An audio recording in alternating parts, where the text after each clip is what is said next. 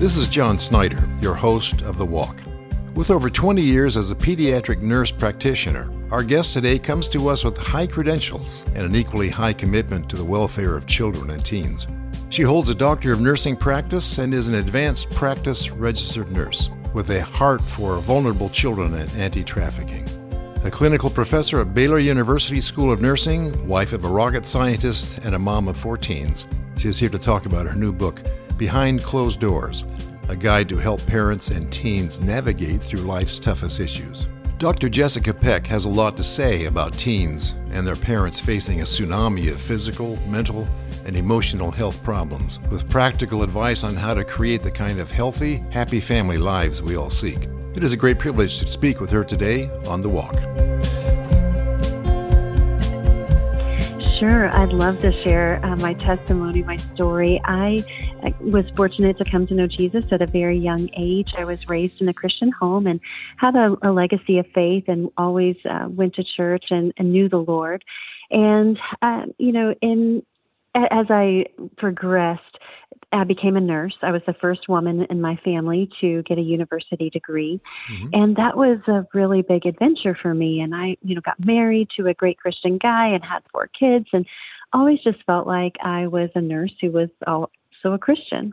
And as I started to do my doctoral degree, actually, a series of events started to put me in the realm of professional nursing organizations. And I started traveling for the first time by myself and really kind of doing things I never saw myself doing. And one day I was at the Capitol. This was a little more than a decade ago at the United States Capitol, and was very nervous about the assignment that I had been given to meet with my senator. And I did it. And as I walked out, I was feeling kind of elated, like, oh, I did it. I never thought that I would be here. And I just really felt the Lord just talk to me and just say, I am with you. And is that enough? And from that moment, I really gave every element of my life to the Lord and felt like I was a Christian who had a platform of nursing to share really the good news of my faith. And so since then, I've really been just having a big adventure that God has designed for me, and that's really what led me to write Behind Closed Doors. Although I grew up in a family, that had a rich legacy of faith, there were also issues and concerns there and broken relationships. And that's really where some of my personal story and testimony comes, how God has redeemed those things and how He has used those in my life for His good and for His glory, knowing that He's a God of restoration, a God that makes beauty from ashes, and a God that uses our suffering for to help others. And so that's how I basically got to where I am. Okay. That's a good story. So you wrote Behind Closed Doors. What was the trigger that put that thought in your mind that you wanted to write this book? Yes, it was actually. So when I started, really on my new nursing journey as a leader, God brought into my life an anti-trafficking leader who ran a community organization here where I live. And she asked me to help write continuing education for nurses. And my first response was actually, absolutely not. Like, no, I don't know anything about trafficking. That's not how this works. But really, once I discovered how pervasive it was and how much kids right here in my community and all over are affected, I really started to really work from that lens, and that was my primary area of leadership and scholarship. But what I found, that parents really didn't think that was a risk, and they didn't really want to talk about it because it's so dark and so scary. And it doesn't just happen overnight. There's a common misperception that kids are kidnapped into trafficking, but that's just not how it happens. It happens way upstream, looking at risk factors that we just never had to face growing up as parents. And so I was kind of operating in that lens at the same time that I had 4 teenagers of my own.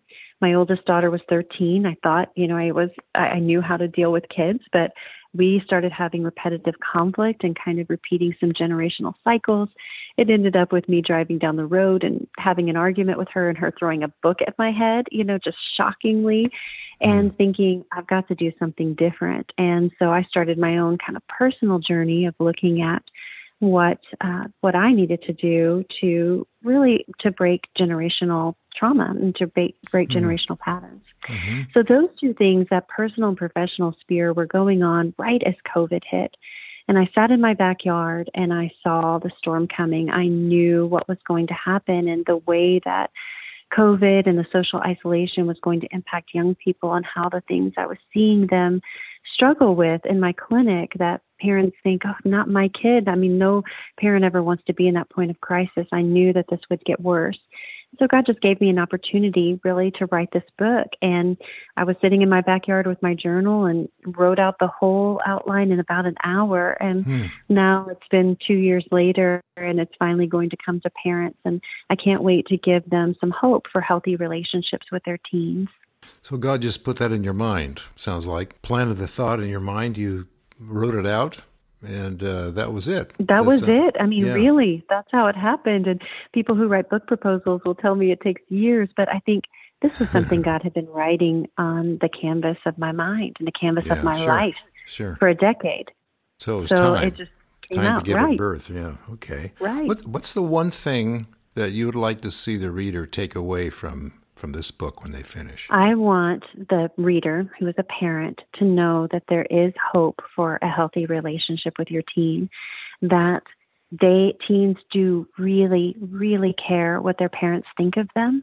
They do really want to talk with their parents. They do want to have that relationship. And as parents, we have the incredible privilege of choosing whether the greatest influence in our life is going to be, positive. It can be positive. And we can do that. There is hope for this. A lot of times I meet parents of teens who just feel hopeless in a hopeless situation or in a challenging situation, and they feel like a failure as a parent. But, we are imperfect children with a perfect father, and then we're imperfect parents to imperfect children. So they're going to mess up. But there is grace and forgiveness and restoration. Well, there's and plenty to talk about there, too. You've given me some statistics here. I'm going to read just a few of them, if you don't mind. Sure. It's talking about recent studies indicate that approximately 1 in 5 teens between the ages of 12 and 18 suffer from at least one diagnosable mental health disorder. That's pretty shocking in itself. And then cases of major depression among teens ages 16 and 17 rose by an overwhelming 69%. Feelings of anxiety and hopelessness increased by 71% among people ages 17 to 25, which is seemingly the university years. 1 out of 5 girls ages 12 to 17 had experienced major depression within the last year. And one more. Between 2008 and 17, the suicide rate among teens ages 18 to 19 increased by 56%. Now, these are all pretty shocking things. I'm not surprised because I've read similar things over the last few years, and it just makes you wonder what happened between. I'm thinking of my own generation. What happened between mine and the current one? Where we had problems, of course. They were all normal problems, but they didn't seem anywhere near like these. So let's talk a few minutes about that. Are these? I'm sure you've done a lot more studies on this. Is this a recent trend, and how far back does the history of teens and troubles go to produce these statistics? Well, the teenage years have always been a season of angst. I mean, you think about Rebel Without a Cause. That was I was just thinking of that book. Teenager. Yeah. Yes, exactly. So the teens have always been a tumultuous time. But you're right, Gen Z is facing challenges that we just never faced before. They have an avalanche of new challenges, and I think one of the biggest influences is that they are just overwhelmed with information. We, when we were growing up, just had a few trusted sources of information. So if you had a problem, you could go there. But teens are receiving information at the speed of light. They're also connected to the world in a way that no other generation was connected, which can be good, but it can also be bad because we're hearing about every major tragedy happening all over the world, these awful stories that are coming in just at a speed that's just not sustainable for us to have. Teens can get easily pulled into online communities where they're talking about people who are experiencing things. They're very distressed by social justice issues, by issues of gender identity. They're very disconnected. Even though they're connected in a digital way, they're deeply disconnected from meaningful relationships. And this is where we can use our old school wisdom with our teens' fresh world perspective. And I think that, all of those things are it's a perfect storm. It's not just one thing that has led us to this point of crisis. It is a perfect storm of events. And I can't help but wonder what role social media in general plays in all these different stats. It's just a very different thing. It's global. I mean, it's as much in Munich as it is in California or Texas. And when you see people who are just glued to their cell phones, yes, they're walking down the street. They're not even looking where they're going. They're just wandering, meandering down the sidewalk, looking at their phones. You know very well, I have a friend here in Germany who's a professor of psychiatry. He talks about the studies he's done on the brain, all the way up from small children to 20-year-olds, and talks about the damage that these digital things produce in terms of being able to learn and being able to face life. And he had some very shocking things to say about it. It's I don't know if it's in English or not, but it's called the digital dementia. That's his, and it's very terrible that what has happened to our young people in this last generation or two. It is. I agree. And, I think it's important to say that social media in and of itself is not a bad thing, just like a car is not a bad thing. But you wouldn't toss the keys to a 12-year-old and say, hey, okay, here, go, just be careful. And I think that we do not adequately prepare kids for social media exposure. Their character is underdeveloped for the overexposure that happens on social media. And I think that really, this is kind of an unpopular opinion, but one of the biggest things we need to do as parents is to look at our own social media use, because that is the number one predictor of healthy teen behaviors, healthy child behaviors, is the parent having those behaviors. And I think sometimes we can take a hypocritical stance on our own online activities, thinking, justifying them that they're work, or we're talking to grown-ups, or, get off of your phone while parents are in their phone. I mean, how many times have I been at a school event or a kid's sporting event where parents' heads, all you see is the top of their head engaged in their phone, and they're more engaged in their online life than the real life that's happening before them. So I want to say two important things about teen brain development. First, for social media, it is very real that when teens get affirmation from social media, it causes a surge of feel-good chemicals in your brain. And teen brains are very neuroplastic, meaning that they absorb and respond very sensitively to the stimulus that is put into them. And so they're trained to want that dopamine hit, and it becomes deeply entrenched in their brain. And that's how they're getting positive feedback. And social media is a beast in the way that it can be good, but it can be very bad, and things can turn very negative very quickly. And those pathways are just as damaging. And, and the other thing about teen brain development is that we know that we can change it if we intervene early. And so that is really important. And we know that if parents are not connected, if we're more engaged in our phone and we don't have eye contact and actually what I call listening with your face, that releases feel-good chemicals as well, and it creates oxytocin, which is a bonding chemical between people, and it bonds people when you have eye contact. And so when parents don't have that, then teens feel more disconnected, and they can be, engaging online, but they can be deeply fearful to have in-person interactions, and that's where we as parents really need to teach them to value that and to train their brain to respond in a positive way to those in-person interactions. How would you lay out a brief summary plan for parents who are facing exactly what you've been talking about? Where do you start and what do you do? What I would start with is to create family norms for social media, rules that everyone adheres to, that no one is special. So I'll give you an example of what that looks like in my family.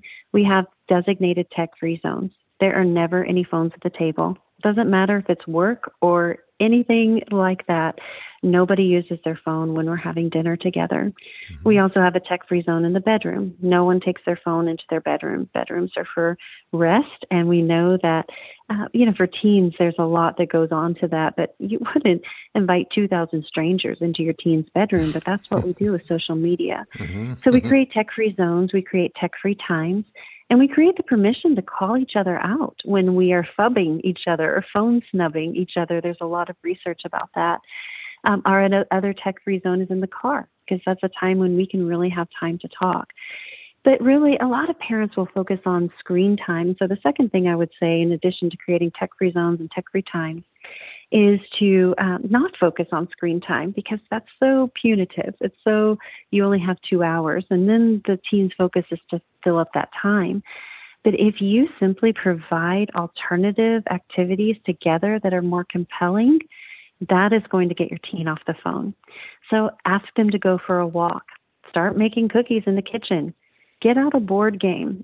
Turn on a family movie together. And they may not come at first, but the more that you do that, then the more that they will engage. And I think those are the easiest two starting points, in addition to just really looking at your own use and seeing what kind of hypocritical behaviors are you demonstrating to your teen. And I know I'm guilty of that, just along with every other parent. Mm-hmm. Yeah, I understand that. So you're saying model what you want them to do and say. Live, and then you don't force it on them, but you slowly draw them into a different kind of family experience. Does that sound right? Yeah. Okay. And they go along with it. I mean, most of them are willing most of the time to do what you've recommended? Yes, it's all about relationship building. So parenting teens is for the long game. And in this age of instant gratification, sometimes if we're honest as parents, we treat parenting like growing a chia pet. We want to just put in a little bit of effort and have instant growth. And that's not how it happens. It's more like growing a pineapple. You may put that seed in the soil and water it and put it by the sun, but you don't see anything for 2 years. And so you have to release your teens from the pressure of that immediate gratification. If you say we're going to go on a family walk, you can't expect them to say, oh, that's so wonderful and lovely. I can't wait to have a deep conversation with you. No, they'll probably roll their eyes and not want to go. But as you listen more and engage them and to say, what would you like to do together as a family, or going to serve somewhere together, spending time together, that's what teens want most. They want our time and our authenticity. And so many times I hear teens saying that they just want their parents to listen to them. So if you just listen, then you'll find yourself in a different place if you're patient over time. I've heard that for years, that I'm thinking maybe 20, 25 years ago, I heard people say that teens' number one issue is to get their parents' attention, to have them listen to them, spend time with them. And it seems so clear and simple, doesn't it? I mean, if we would just do that, would be the beginning of a transformation in the family. I completely agree. And it's just when parents initiate, a lot of times they experience rejection, or their teen will lash out, or it's just, we really can't take that personally. We just have to recognize that they don't feel comfortable in their own bodies. We all went through puberty and changing, and that's just such an awkward, difficult time for everyone. And teens need their parents to see them. They see themselves through our lens. And so sometimes as parents, when we have a kid who's struggling with being lazy, for example, it's much different for us to say, you're so lazy. Why do you always, do this? Or why do you never do this? Instead of saying something like, hey, I see that you're struggling to get the things done that you need to do in a timely manner. How can I support you in this? And seeing them be, not generalizing that one struggle to the totality of their character, is so important. That's good stuff. I was looking at this, some of these stats again: depression, anxiety, hopelessness, and suicide rates. I know it's hard to to nail down causes for this sort of thing. But what about correlations? Do you see correlations for example, the rise in suicide rates? Is there anything that looks like a common feature here? Actually, the most common feature that we see in suicide is teens not talking to anybody about it and keeping all of that inside.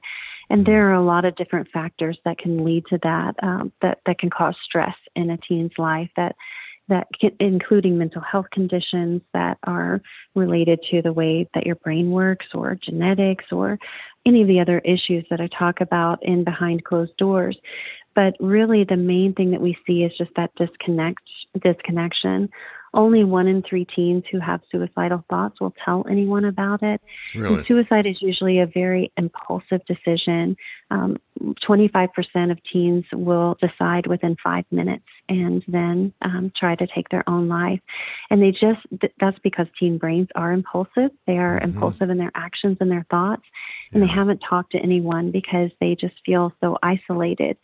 So that's why it's important for parents to open the door to conversation. A lot of parents are scared to talk about things like suicide or mental health, and they may think they don't want to give their kid ideas or sound accusatory or expose them to something that they haven't been exposed to. But if you intentionally expose them in a developmentally appropriate way, you're positioning yourself as the expert, and you're signaling to them that door is open and they can come back and talk.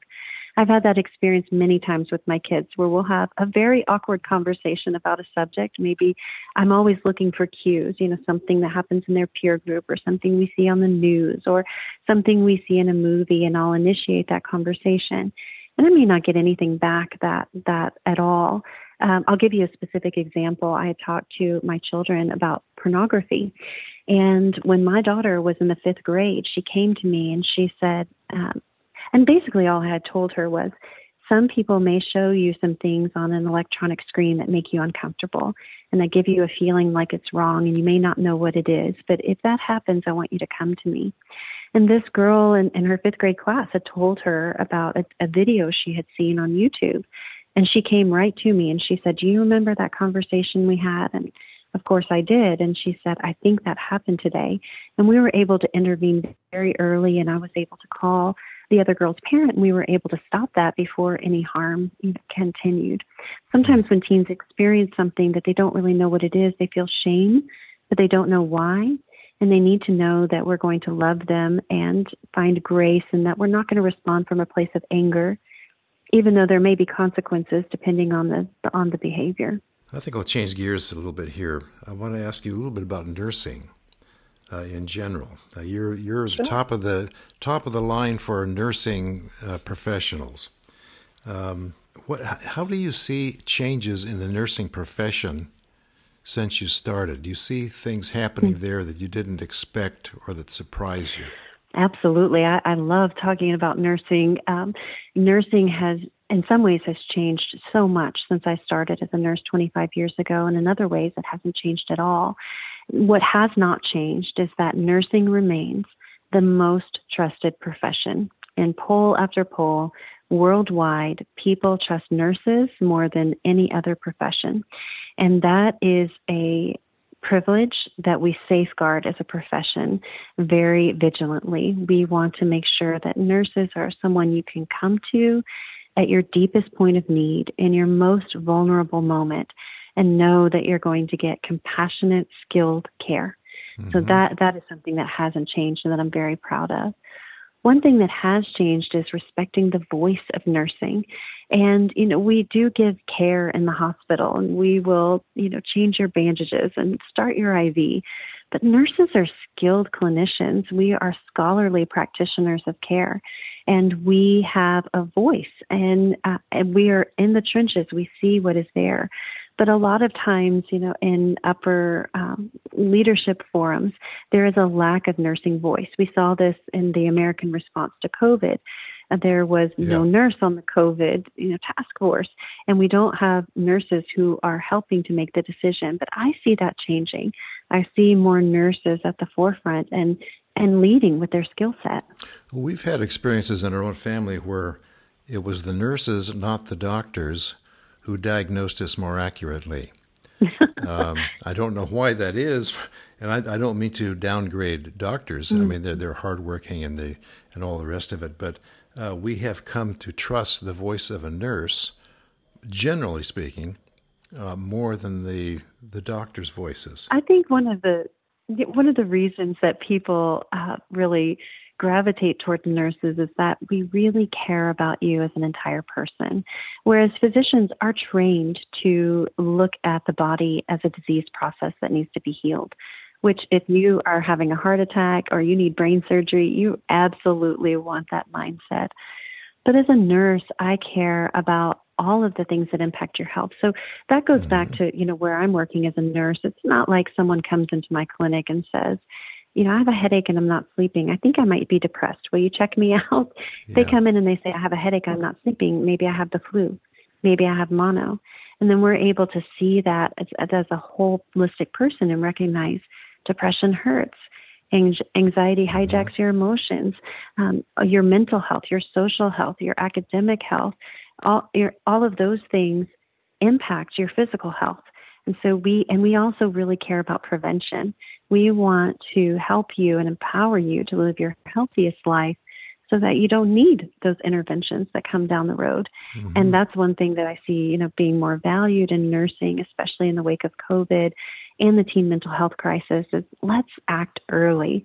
Let's meet you where you are and help support you to be your healthiest self. So it sounds like there's a pastoral role there with nurses that you may not get in other words. Yeah, so you're pastors, you're medical pastors. I actually love that. That really resonates with me. Yes, I definitely have walked in those shoes. I would take that title for sure. Okay. Well, would you recommend to people who are thinking about it that this is a career to go into today? Yes, absolutely. Nursing is the most tenacious, resilient, courageous, and innovative profession, I believe, that has ever graced the face of the earth. Now, the reality facing nursing is that we're very tired and there's a lot of burnout, and it is difficult to see your patients really sick and see your patients die and to have your voice diminished in the public square, to know that you have something to give, but, have that not really listened to. That can be discouraging. But even with all of that, I'll tell you, my second daughter, who is a senior in high school, just applied to college as a nursing major. And I could not be more proud to see her go into that profession. And it is a life-giving profession. It is a privilege to meet people behind closed doors at a great point of need and to be able to have their trust and give them comfort in a moment that they are deeply in need of. There's nothing more fulfilling than that. So there's a high satisfaction level having served as a nurse for a lifetime, you would say. I even in my community, there is a mom I encountered 21 years ago when her baby was a newborn, and she was just at a very low place, and I met her where she was. And to this day, if I see her in the grocery store or the community park, she will announce to anyone listening, that is the woman who saved my life. And she will come over and give me a hug. Yeah, and wow. So, I see it is extremely fulfilling. Yeah, that's to know the payoff that. Right there, isn't it? Yes. Well, let me ask you this. What's next for you? What's your next project? Well, my next project is really just this book. I'm hoping that this is going to be a very sustained effort in bringing this on board with being a partnership to my anti-trafficking efforts, which I work all over the world to help stop human trafficking. Mm-hmm. And so I will continue to do that. But I really want this book and this journey with parents to have very long legs. And I want to dive in deeper to engaging, equipping, encouraging, and empowering parents to build healthy relationships with their teens so that we can make a difference in some of the crises that this generation is facing and that we can have hope for tomorrow. Mm-hmm. Well, I hope and I think that your book is going to be a success because the need is so great. The problem is so ubiquitous and serious. I think it's going to be a success, and I'll pray to that effect. and I'll do what I can to spread the word that this is the book to get. Have teens. I appreciate that so much, John. And this is, I tried to make this very practical, hands-on, application, not just something that you read and that informs you, but practical tools that can really move the needle and make a difference in families. Yeah. Well, this is wonderful. I want to thank you for everything you've done. Thank you for this book and for what you're doing with your life. And thank you for the time you've given to this podcast. I really appreciate it. Well, thank you so much for having me, and thank you for all that you are doing to walk alongside people who are just looking for hope and encouragement. And I really appreciate the honor and of being able to visit with your listeners. You've been listening to Dr. Jessica Peck explaining today's urgent need for guidance and help for parents and teens. We highly recommend her book, Behind Closed Doors, and her podcast, Dr. Nurse Mama. Thanks for visiting us today. Please watch for the great list of outstanding Christians on the front lines of life's critical issues.